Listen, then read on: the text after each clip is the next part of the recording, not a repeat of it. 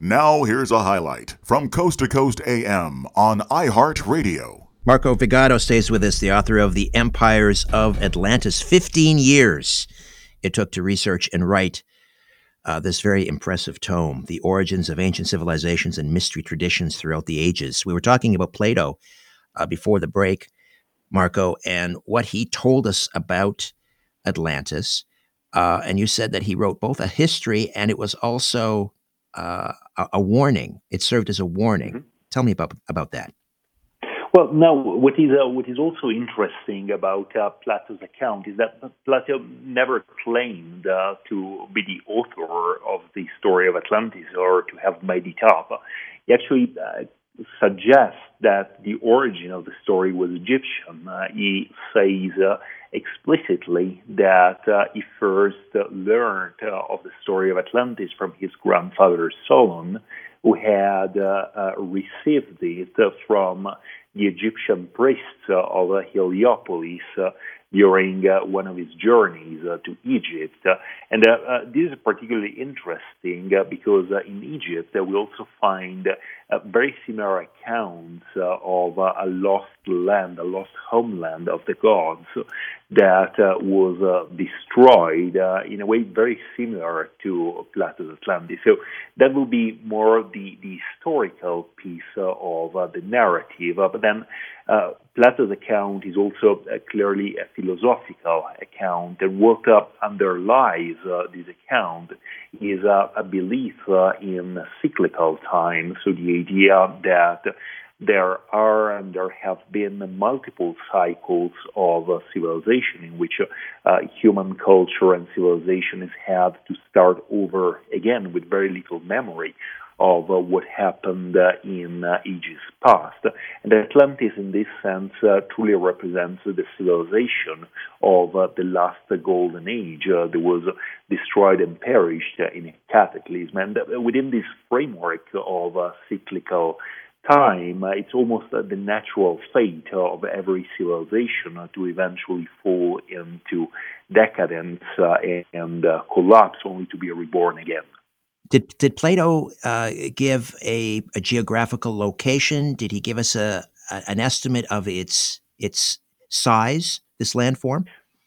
Well, Plato was actually very precise in this respect, particularly taking into account the relatively limited knowledge of geography, particularly outside of the Mediterranean, that the Greeks possessed. So Plato states very clearly and very explicitly that this island of Atlantis was located outside the Pillars of Hercules, which is the Strait of Gibraltar in the Atlantic Ocean. So there can be no doubt, based on Plato's account, that Atlantis was located in the Atlantic Ocean. All other interpretations of Atlantis as located on Santorini, in the Mediterranean, in Antarctica, they conflict, they contradict Plato's account.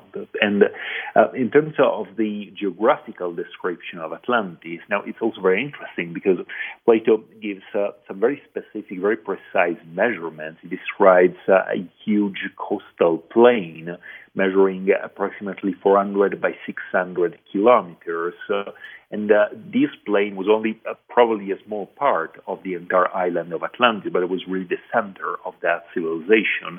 And it was entirely surrounded by very high mountains. Plato says that these mountains were the tallest mountains and most beautiful mountains in the world at the time.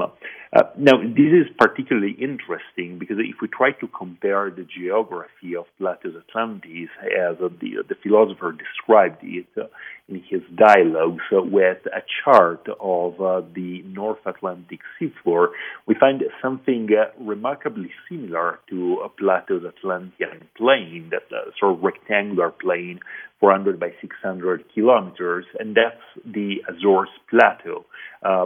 It's currently submerged off the present-day Azores Islands.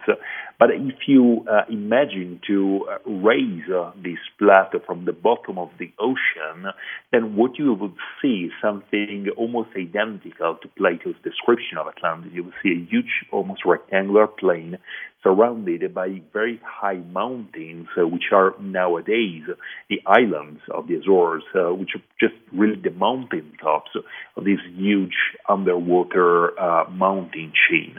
Actually, if you imagine to drain the entire Atlantic Ocean of its water, what you will see would be a massive mountain chain. It's called the Mid-Atlantic Ridge that stretches almost from pole to pole, with a length comparable to the combined length of the Rocky Mountains of North America and the Andes of South America, and heights comparable to the Himalayas.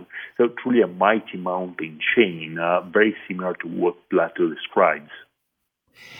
Atlantis goes by so many names. Not only Atlantis, it's called the island. It's called Island of Flames, White Island, the Island of Trampling. How do we know that all these ancient texts that give it all these different names are referring to the same place?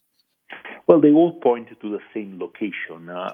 So if we look at the Egyptian myths, for instance, the Egyptians believed that their gods had originally come from a land in the west. There is a set of texts in the Temple of Edfu in Upper Egypt that tell a story very similar to that of Plato's Atlantis, of the sinking and destruction of the primeval island of the gods, which is called by various names: Island of Trampling, Island of Flames, the Island of Peace, or the Island of Creation.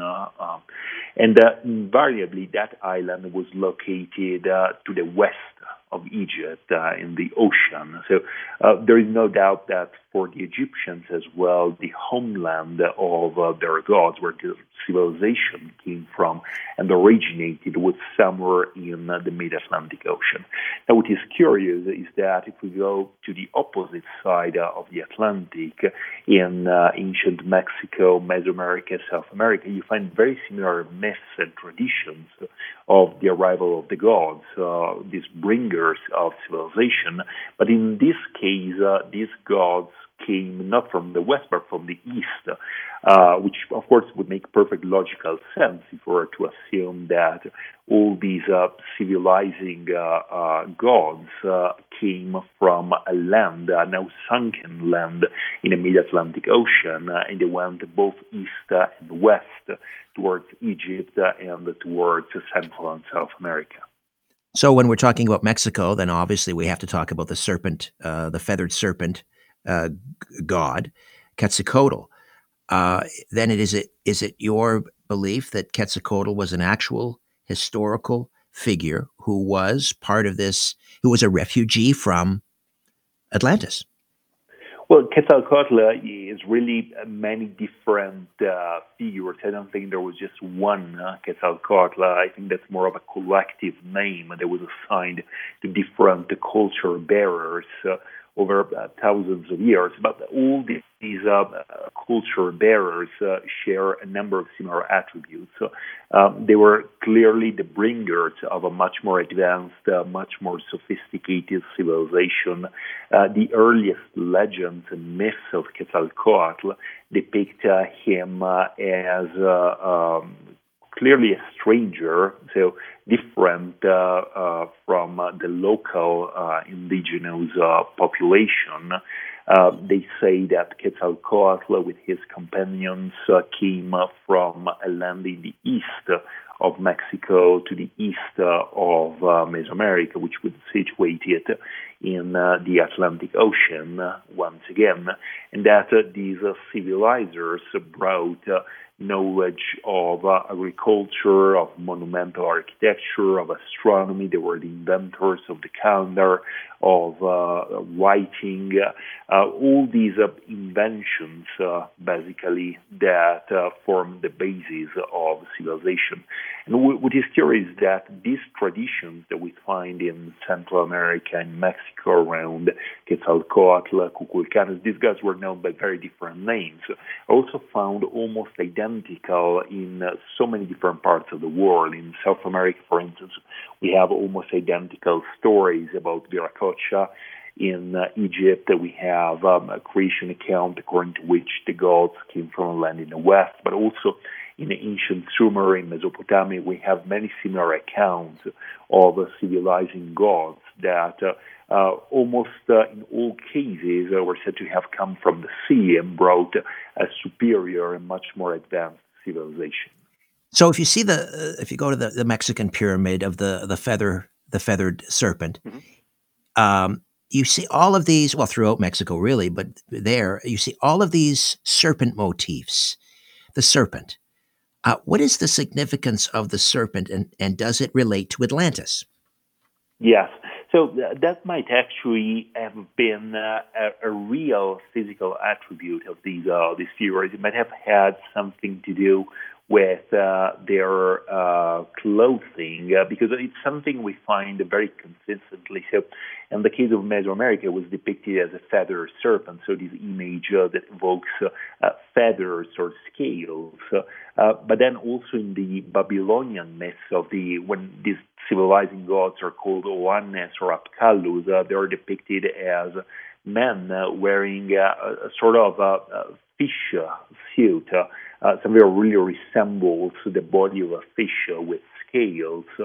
And also, if you think about something pretty closer to us, the biblical myth of the Watchers, the fallen angels, are also depicted as these beings with wings covered in feathers. So I'm not suggesting that it was a real physical attributes of these beings, but that might allude to perhaps clothing or some characteristics of the garments of these figures. It's certainly remarkable. You find very similar descriptions of these figures, their attire, from so many different places around the world, as if to suggest that what these ancient people saw were basically emissaries or messengers from the same culture, from the same civilization.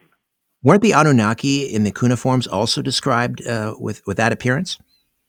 Well, yes. So the Anunnaki, literally the name Anunnaki means the shining ones, and they're described in very similar terms. Actually, it is believed that much of the biblical story of the Watchers or fallen angels, if you want, was actually modeled on the Anunnaki. So they're also depicted in a very similar way. This shining appearance is also one of the attributes that is most frequently associated with these civilizing gods. They almost have a set of attributes that we find very, very consistently around the world. The shining countenance, the appearance of feathers or scales, certain physical traits as well, like they're almost always depicted as very tall. In the case of Quetzalcoatl, as bearded. So they have a number of attributes that appear to be common, again, as to suggest almost a common origin of all these traditions. Isn't there also another connection between the serpent symbol and what might have befallen Atlantis? I think in the book you suggest that the serpent symbol could represent a comet. Yes. So there are many examples of that. There is a wonderful monument in Mexico, just a couple of hours south of Mexico City at Xochicalco. It's called the Pyramid of Feathered Serpents. That contains a depiction of what they believe is the destruction of Atlantis, where you have a representation of what looks like an island sinking in the ocean with a flaming temple on top. And then you have these giant snakes that surround the pyramid. Now, the symbol of the snake has been almost universally identified with as a symbol of comets or other celestial bodies around the world. So you find it in ancient Mexico, at Xochicalco, where the feathered serpent and the serpent in general became associated with comets. You also find it in ancient Egyptian records, the Edfu building text that was also mentioning that describe the destruction of the primeval homeland of the gods by an enemy that is described as a snake, and there seems to be there also an allusion to the impact of a cosmic body. And all of these, once again, brings us back to the fatidic time around 13,000 years ago, or 11,000 BC, at the end of the last ice age, the time known as the Younger Dryas, when now many scientists and geologists believe that a major comet impact occurred. Listen to more Coast to Coast AM every weeknight at 1 a.m. Eastern, and go to coasttocoastam.com for more.